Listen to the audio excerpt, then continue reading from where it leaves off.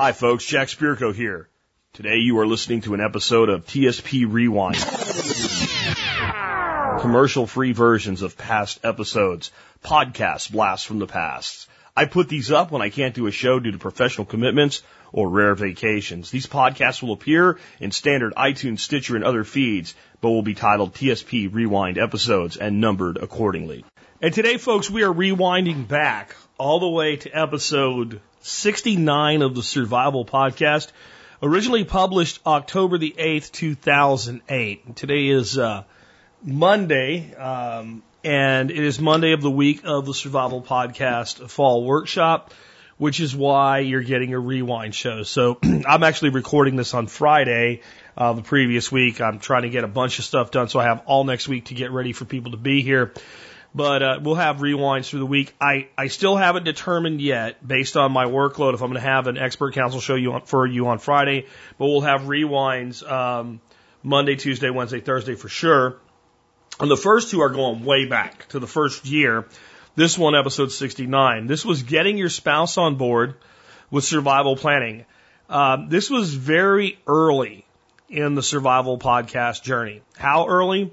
You'll hear me. I cut off kind of the front part of this show so it kind of gets right into the meat of it, but I wanted to leave a little bit of kind of the housekeeping, as we called it back then, because of something interesting that occurred right before this episode. The Survival Podcast had just crossed the threshold to, woohoo, 1,000 listeners. 1,000 listeners. And you know, today, having on a daily spread at 150,000, 160,000, some days 170,000 downloads, depending on just how popular the show is for that day, it might seem insignificant. But this was actually when I knew that this show was going to turn into something special. When I'd gotten to the point where people were asking me for something like the content of this show, how do I get my wife, husband, girlfriend, boyfriend, significant other on board with this? Like, that's a serious question. Like, you actually have to trust somebody, and we had hit 1,000 listeners. And in this first year, I had made a promise that I would give away an iPod. An iPod, yes, an iPod. That's how long ago it was. If we had 1,000 listeners in the first year. And this was the beginning of October.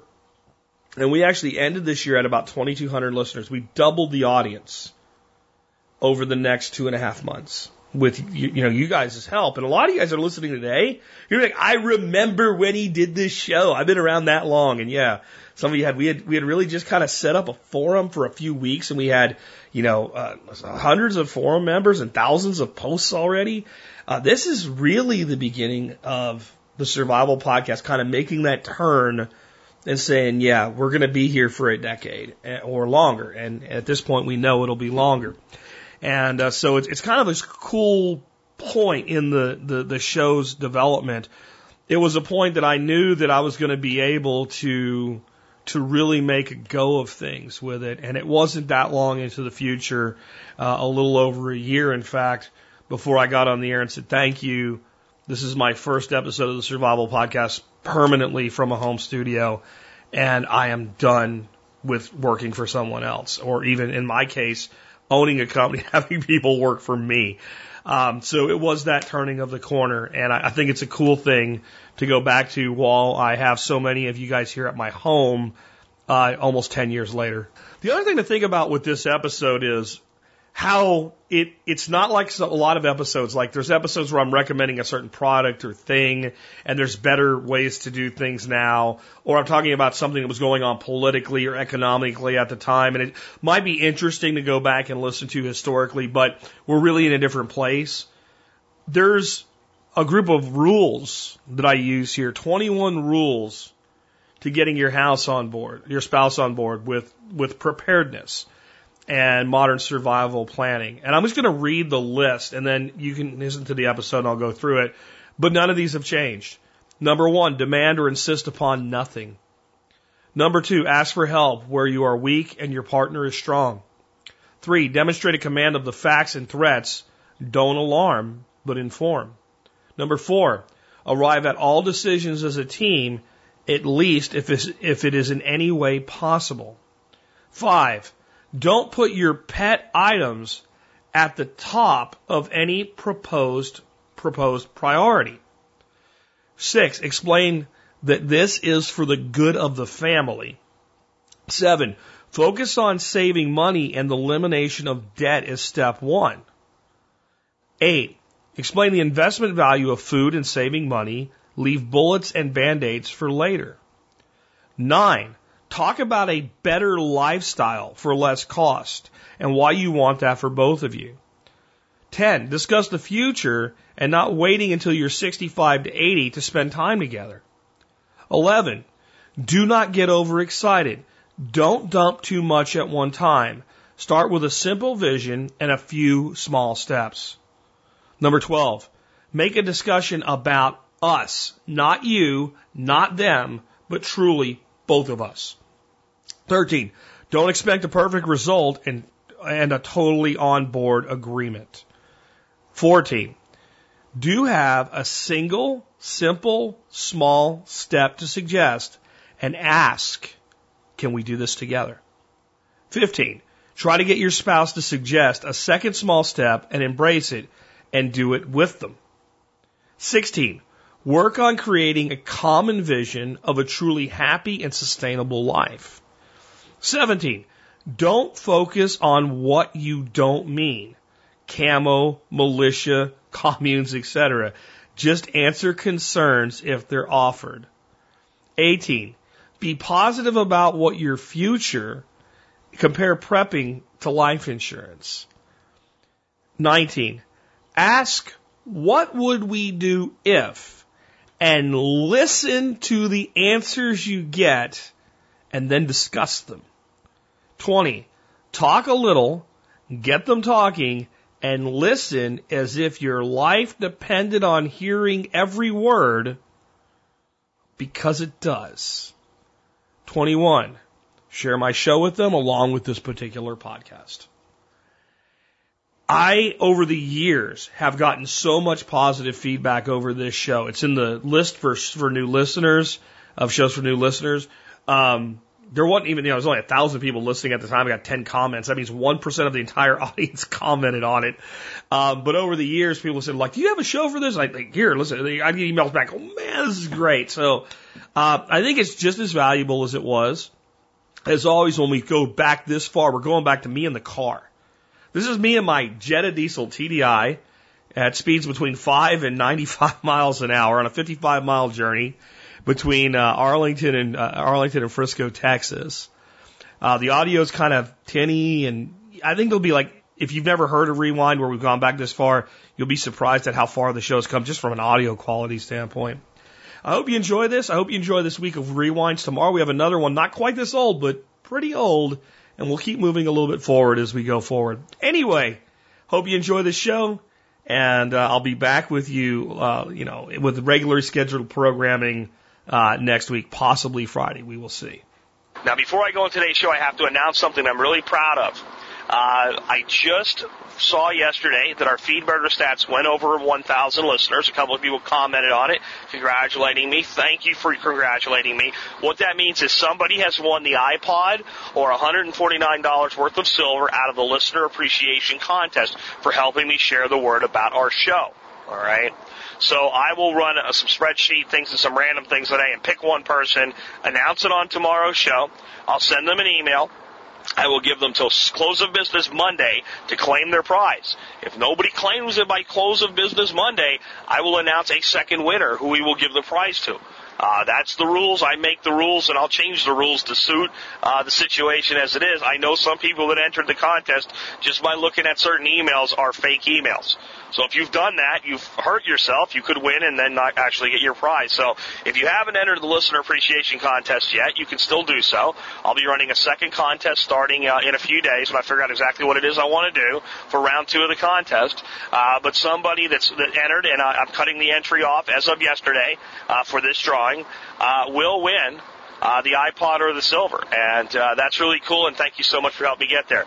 So on with the show. How do you get a spouse that's looking at these things you want to do and going, I don't know, Bill, or I don't know, Sally, because I've gotten almost as many emails from women telling me that they're having a hard time getting their men on board with this as I've gotten from men telling me they're having a hard time getting their women on board with this. Usually the priorities of both sides are different, but the struggle to get the uninterested interested, to get the unaware aware, is equal. So don't feel, men don't feel like you are unequally burdened with this. You'd be surprised how many women have emailed me and said, hey, I'm trying to get my husband on board with this. So hopefully this will help either side. I think this formula will work for you on either side. Again, if you were asked to listen to today's show, please do so with an open mind. Again, the person that asked you to listen to this loves you and cares about you and is concerned to make sure that you survive not just as individuals, but as a family. All right, because there's threats out there to the family that we'll get into today. And because they care, because they love you, they're asking you to take a look at something and see how the two of you together can build a better life for yourselves. If you love them back, it's not a lot to ask in 40 minutes of your time to listen to that and to understand how important it is and how great the rewards can be. All right? So, the first rule when you go to talk to your spouse, and I bet a lot of these rules can apply to other things, folks. Number one, demand or insist upon nothing. If you go to your spouse and say it's absolutely imperative that right now we go out and we buy X, Y, and Z, we must immediately stop paying for A, B, and C. We're going to cut those things out. We're not going to have them in our lives anymore. That's what we're going to do. I've decided it. Your spouse will put a blockade between the two of you, tell you to go screw yourself and walk away. And that's exactly what you'll deserve. When you go to your spouse with something that's going to change your life, even a little bit, you go with humility, you go with respect, and you go with the heart of a servant. As your spouse, I believe this is important. I'm bringing it to your attention, and I want to talk to you about how we can make a difference before this impacts us in a negative way. Can we please talk about that? That's an opener. You use your own words for it, but you understand what I'm saying there. It has to be with the heart of a servant. Your job as a husband is to serve your wife. You serve as her protector. You serve as the shoulder she cries on. You serve as the man that loves and defends and protects and provides for her. Your job as a wife is to serve your husband. All right? In the same types of ways. All right? Defense often is different for a man and a woman, but they're both equally important. Both partners are servants to each other. A marriage built on anything else is a mistake. You must serve each other. The person that you love, you should be willing to lay down your life for. That's beyond servitude. So be there with the heart of a servant when you bring a life-changing event into a discussion. And that's for both of you. All right? Number two, ask for help where you're the weakest. All right? And your partner is strong. In my particular relationship, my wife is great at organization. She can put things together, file things, figure out what to do next, set priorities, all that good stuff. I'm good at doing stuff. I'm good at gathering information. I'm good at recognizing the threat. I have awful organizational skills. So I've asked Dorothy to start figuring out how we can organize my haphazard, shotgun approach and make it more of a specific, we're going to do this, then we're going to do that, then we're going to do this. This is how far we've come. This is what we need to do. Bring in that organizational side to it. And most often, that's kind of the dynamic you've got. You've got kind of a nerd and you've got kind of an eccentric. Those two parties kind of attract each other. It's a great match as long as you harness each other's strength. She's not going to spend the time researching, digging in, finding information, learning what to do next that I will.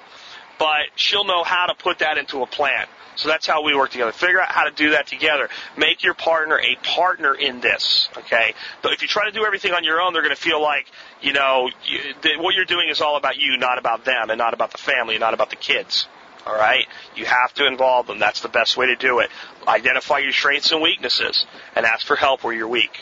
That will show humility. All right? That will get buy-in. All right? The next thing you need to do is demonstrate a command of the facts about the threats that are out there, the things that can be a real threat to you right now. Talk about the economy, why it's weak. If you have to, listen again to my show on the M3 money supply. Explain how the Fed is just pumping money into the situation now and how the value of your dollars is just dropping 10, 15% a year right now. The value of the dollar is going down. Explain how the Federal Reserve isn't part of the United States government at all. All right? Private organization that's just pumping money into the economy. They print money at will. They take money out of the economy at will. Explain what I explained yesterday about a monopoly game and giving the banker the power. The banker in a monopoly game, give him the power to issue more money to whoever he chooses, including himself, or to take money out of the game whenever he chooses, and how that would result in a completely lopsided situation. And it would create a situation where creating a recession would be advantageous to the banker. All right? That'll make it clear why we're going through these things. It'll make you sound informed. Talk about the pandemic flu threat. It's a huge threat right now. The next flu pandemic is not if, it's when. And how that if you lost a family member, how devastating that would be, and the things that need to be done to prepare for that. None of them are radical or crazy. None of them involve, running out and digging a foxhole in the middle of the national forest in camouflage clothing, and everybody having an M16 and living in a hole in the ground. That's not what you're talking about. Don't even mention that stuff. We'll get into why you don't mention that in a little bit. All right? But don't alarm. Don't be alarmist. Don't be like, oh, if we don't do this, it's going to happen. That's craziness. If you're thinking that way from other shows, you should know. I think you're not grounded, all right? You're not being logical. You're not doing the right things. You have to keep a cool, clear head, all right? Right now, the situation is pretty calm. There are plenty of things that you can begin to do to prepare to have a better lifestyle. Remember, this is about a better lifestyle if disaster comes or even if it doesn't, right? So think about it that way. Calmly explain that this is about having a better future. All right. The next thing you need to do is try to arrive at all decisions as a team, wherever you possibly can.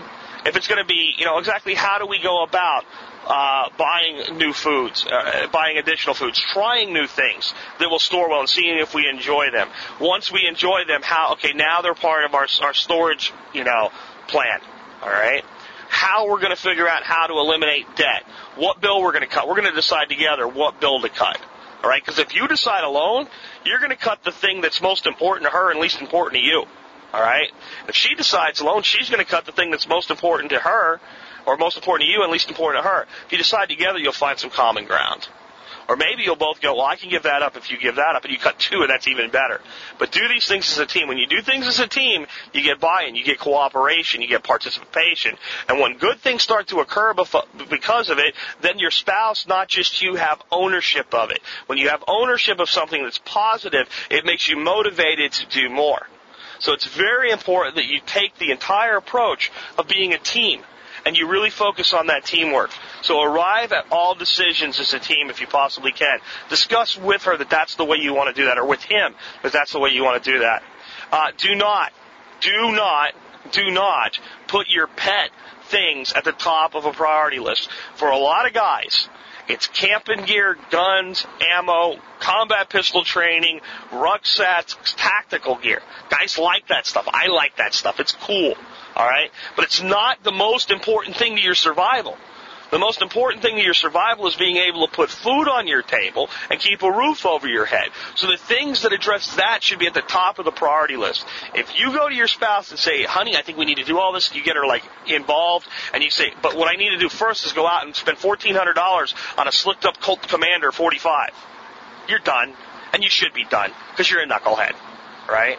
That's just the way it is. And I'm angling that one at guys because I think guys are the ones that are more guilty of it. Sometimes women are, but really, especially in this situation, that's what guys do. So don't do that.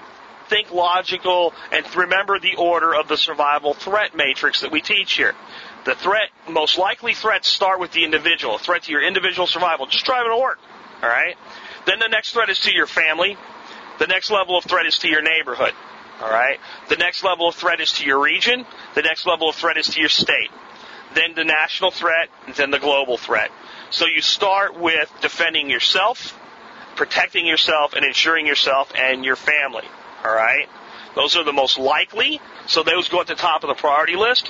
And okay, so the next big item on the list is explaining that what you're doing is for the good of your family. All right? This is not about playing war games. This is about the survival of your individual family. if you think about there's two things that cause a tremendous number of divorces. And once the divorce happens, the family's no longer together. The family has failed to survive, even if the individuals have made it. One is the death of a child. The biggest threat that we might see in the future to your children is a pandemic flu. Again, a pandemic flu is not a if it happens, it's a when it happens. And if you're not prepared for that situation, it may be that when it comes around that the young people are the weakest. If you lose a child, the divorce rate after the death of a child is extreme. The other major cause of divorce is debt. And a big part of modern survivalism is the elimination and refusal to go into consumer debt. It is cancer. It destroys. It must be killed. It must be eliminated. You must take radical measures to get rid of your debt. That's a fundamental. Debt and financial troubles is the leading cause of divorces today. Being overburdened with debt destroys more marriages than anything else. Even when it's something like infidelity, a lot of times it's the stress of debt that pushes a wedge between partners that opens the door to these other things. All right, if you look at the divorce rate before 1950, before, both spouses worked and everybody had a MasterCard, they were a lot lower. It wasn't just because people thought differently. It's because there was less of a threat out there. So it's important to explain that your concern here is not just for yourself, it's for your family, for the survival of your family, and for a better life for your family, right? That's really important. Focus on saving money and elimination of debt. I mean, that's the next one. It goes hand in hand with this one. It's really hard for you to come to your spouse and say, look, honey, I think that we need to figure out how we can make a little more money if possible. I think we need to figure out what of these bills we can cut back on. I think we need to figure out how we can do more with less. And I think we either need to be throwing money into a savings account or we need to be paying down our debts with it. I think we need to decrease our 401k contributions. The market's in turmoil anyway. And that money either needs to go cash on the barrel to a safe investment or even just straight up cash in a box somewhere. Or what we need to be doing with is paying down debt with it. And I want you to help me figure out the best way to do that. It's really hard to go to your spouse and say that and have them say, no, I don't want to do that. I just want to keep blowing money that we don't have. It's very unlikely to be the result. If you get that result, you really need to look at it together and say, why do you feel that way? Right? And I'm not marriage counseling here, but you got a real problem if you have a spouse that wants to just keep blowing money you don't have. You really do. That doesn't mean you start living like a pauper, all right? You need to explain that too. I don't want to cut anything to the bone either, but I want to figure out where we can do it a little at a time and see, do we really need that? If we don't really need that, what else can we do? And when we cut something and we feel like we can't live without it, we can always bring it back. We can do without anything for 1 month, all right? So let's be willing to put anything on the chopping block, at least as an option, and be willing to try it out and see what we think after we do it. I think that's a real important thing to do. The next thing you really need to do is explain the investment value of storing food. One of the fundamentals here is making sure that you have enough food to eat no matter what happens. If there's a pandemic, you could end up under a 90 or 180-day or longer quarantine. That's the reality. If there's a true flu pandemic, that is the only thing that the government can do to control the situation, especially until there's vaccines. Now, how the hell are you going to stay in your home for 3 months straight if you only have 2 weeks' worth of food in the house? So that's one side of the investment value. But explain the logical investment value of food as well. Understand this, that when you are in a situation where you take and you buy food today that you'll actually eat, that you would buy anyway, but you buy more of it, and it stores well, and you organize it and store it in your pantry.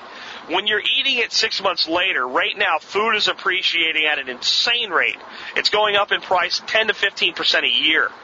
All right? So it's a 10% to 15% return on your money to buy food today that you'll eat tomorrow. All right? Nothing out there that's safe that you would put your money into anyway will give you a 10 to 15% return right now other than food. Real estate, please. The stock market, please. Savings account, please. The best I can find is ING at 4%. All right? It certainly doesn't beat the inflation rate of food. So explain the investment value of food. That'll make your spouse more open because it's a logical explanation as to why it makes sense to do this even if disaster doesn't come. Again, we're not buying cases of MREs or 25-pound bags of beans and rice. What we're talking about is good, solid things that we can make part of our dietary structure that we eat all the time. We eat out less. We eat in more. And these are the things that we consume, and these are the things out of those that store well. So we're going to buy extra, just 1 or 2 extra items a week, and we're going to slowly compound things in our favor instead of letting credit cards compound interest against us. So you get lifestyle compounding in your favor versus the compounding cancer of interest rates on debt. That's what this is all about, is making that shift here. All right? The next thing that you really need to do is talk about a better lifestyle for less cost and why you want that for both of you. Talk about how it was maybe in the beginning when you didn't have a lot, but you spent more time together, and how you want to figure out how to not do without as much as you did back then, but to not work as hard as you do today and be able to spend more time together, that you love them, that it's important to you to be together, that right now, you know, you work 8 hours a day, but you drive 2, so you're 10 hours a day out of the house. You guys sleep 8 hours at night. It leaves about 6 hours a day to be together, and that's not enough for you anymore. Do you want to be with them more? Right? That's a winning message. That gets through. And if you've listened to my show long enough, you know that you can create a lifestyle for yourself that'll give you that. And that's important, and that's important for them to understand. You know, talk about the future and not waiting till you're 65 to 85 years old to really spend time together. I mean, that's what most people think. Well, when we're old and we're retired, then we'll have time to, you know, buy a motorhome and drive around the country or something like that, right? Well, the problem with that is a lot of people don't live to 65. Accidents happen, cancers happen, other diseases and sicknesses happen, vermin, murder. Life is precious. We don't know how long we're going to be there. And I'm sorry, but for me, 65 is too late to wait. 69 is way too late to wait. And 73, I can't even think about that. The price is too high that way. I, for my own sake, have to create a sustainable lifestyle today with a 5-year plan so that in less than 5 years, because we're in the middle of our plan, my wife and I will be able to live in a place that costs us very little to live in. It will provide 50% of what we use. And we will be able to spend the majority of our time together instead of apart. Explain that that's what you want. That's a winning message again. That's something that will reach the person and get them willing to take those first steps together. Don't get too excited and don't dump too much information at one time. All right, if you try to explain all the threats that are out there, everything that you've learned, everything that you've found out, everything that's going on in the world, it'll be too much. It'll be information overload, and you'll lose your partner. And that's justice, man, because you wouldn't take it either. If you were not the one that was doing all this research and learning all these things and putting together these plans, and your partner was the one that came to you and tried to dump, 50 minutes of information on you in rapid-fire succession, they would lose you too. So don't put them, do unto others. It's as simple as that, right? I mean, that's a golden rule. So treat your spouse the way you'd want to be treated if she was bringing a major suggestion about your lifestyle to you. You'd want her to be gentle. You'd want him to be gentle. You want them to explain exactly why and how. You'd want them to do it slowly, and you'd want them to involve you in the process. You'd want to feel like your opinion mattered, all right? So treat them the same way. Always make the discussion about us, rule number 12. It's never about you. It's never about them. It's always about us. Here's why. If you make the discussion about you, you will sound selfish because you're being selfish. If you make the discussion about them, you will be blaming them for the lack of where you're at today. You will be making it, what they will be hearing, even if it's not what you're saying, is, if you weren't here, if I was doing this on my own, we would already have more money, we would already have less debt, we would already have a better lifestyle. You're the roadblock if you make it about them. If you make it about us, now you're being honest. The two of you have made the decisions you've made in life together. Whether you're looking at $500 of debt or $500,000 of debt, you got there together, you're going to get out together. All right? Whether you have 5 days of food on the shelf or 50 days of food on the shelf, you got there together. You're going to increase it together, not alone. So never use you. Never use me. Use us at every opportunity. All right? That's the most important. When you're talking about vision and where you're going, talk about us. That'll go a long way. 13, most important rule I probably hear. Don't expect a perfect result. and you're going to get them totally on board with your first conversation. If you expect that, your expectations will not be met. You're going to feel like you failed, and instead of realizing, hey, we're going to do this one little thing together, you're going to be like, man, she didn't really listen to me. Man, he didn't really listen to me. No. Expect very small results, and you'll probably be surprised at how good it goes. And once you get started, and again, you experience some level of accomplishment together, it'll get easier to continue. It'll get easier to keep it going, all right? So, again, just don't expect a perfect result the first time. You'll get all excited. You'll be already planning in your head what you're going to do. You'll have done a lot of the things you should do together alone. And because of that, you're going to feel very emotionally discharged and drained when it doesn't go the way that you had planned in a little fantasy in your mind. So don't set your expectations too high for the first conversation. When you do go, though, do have one single small step that you can do. Pick out one thing that's a very reasonable thing for you guys to be able to do as a first step, and ask if you can take that step together. If you do that, it gives you an action item, a bartering chip, someplace to start. Make it as small as possible. Make it something that's difficult to say no to. And when you present it in a way that makes it easy for her to say no, or easy for him to say no, depending on who you're talking to, okay? So what I mean by that is you'll say, we really need to do at least this. Because then it's like you're pressuring, right? You say, my idea was we could start out with this. What do you think about that? That makes it easy to say no, which makes it very likely to get a yes. Of all these things, that's one that really is a sales technique. But hey, folks, it's a way to get your partner engaged with you in things that are important. Remember, this is not about selling somebody something. This is about enlightening somebody to real threats that are out there and to another way of living that's just better for you and for them. A way to live that says, I will not be owned by the lending institutions. I will not be owned by the bank. I will create independence, freedom, and liberty for my family. I will not enter the slavery that most people live their lives in. All right? So that's not about selling, but it is about getting a person willing to take a look. Another one, though, is, Rule 15. Try to get your spouse to suggest a second step. All right? What is one thing that you think we can do that's important to you? And almost, if it's not, I think we should all go up on the roof and jump off. I think we should all eat cyanide tablets, right? If it's not something like that, no matter what it is, do it.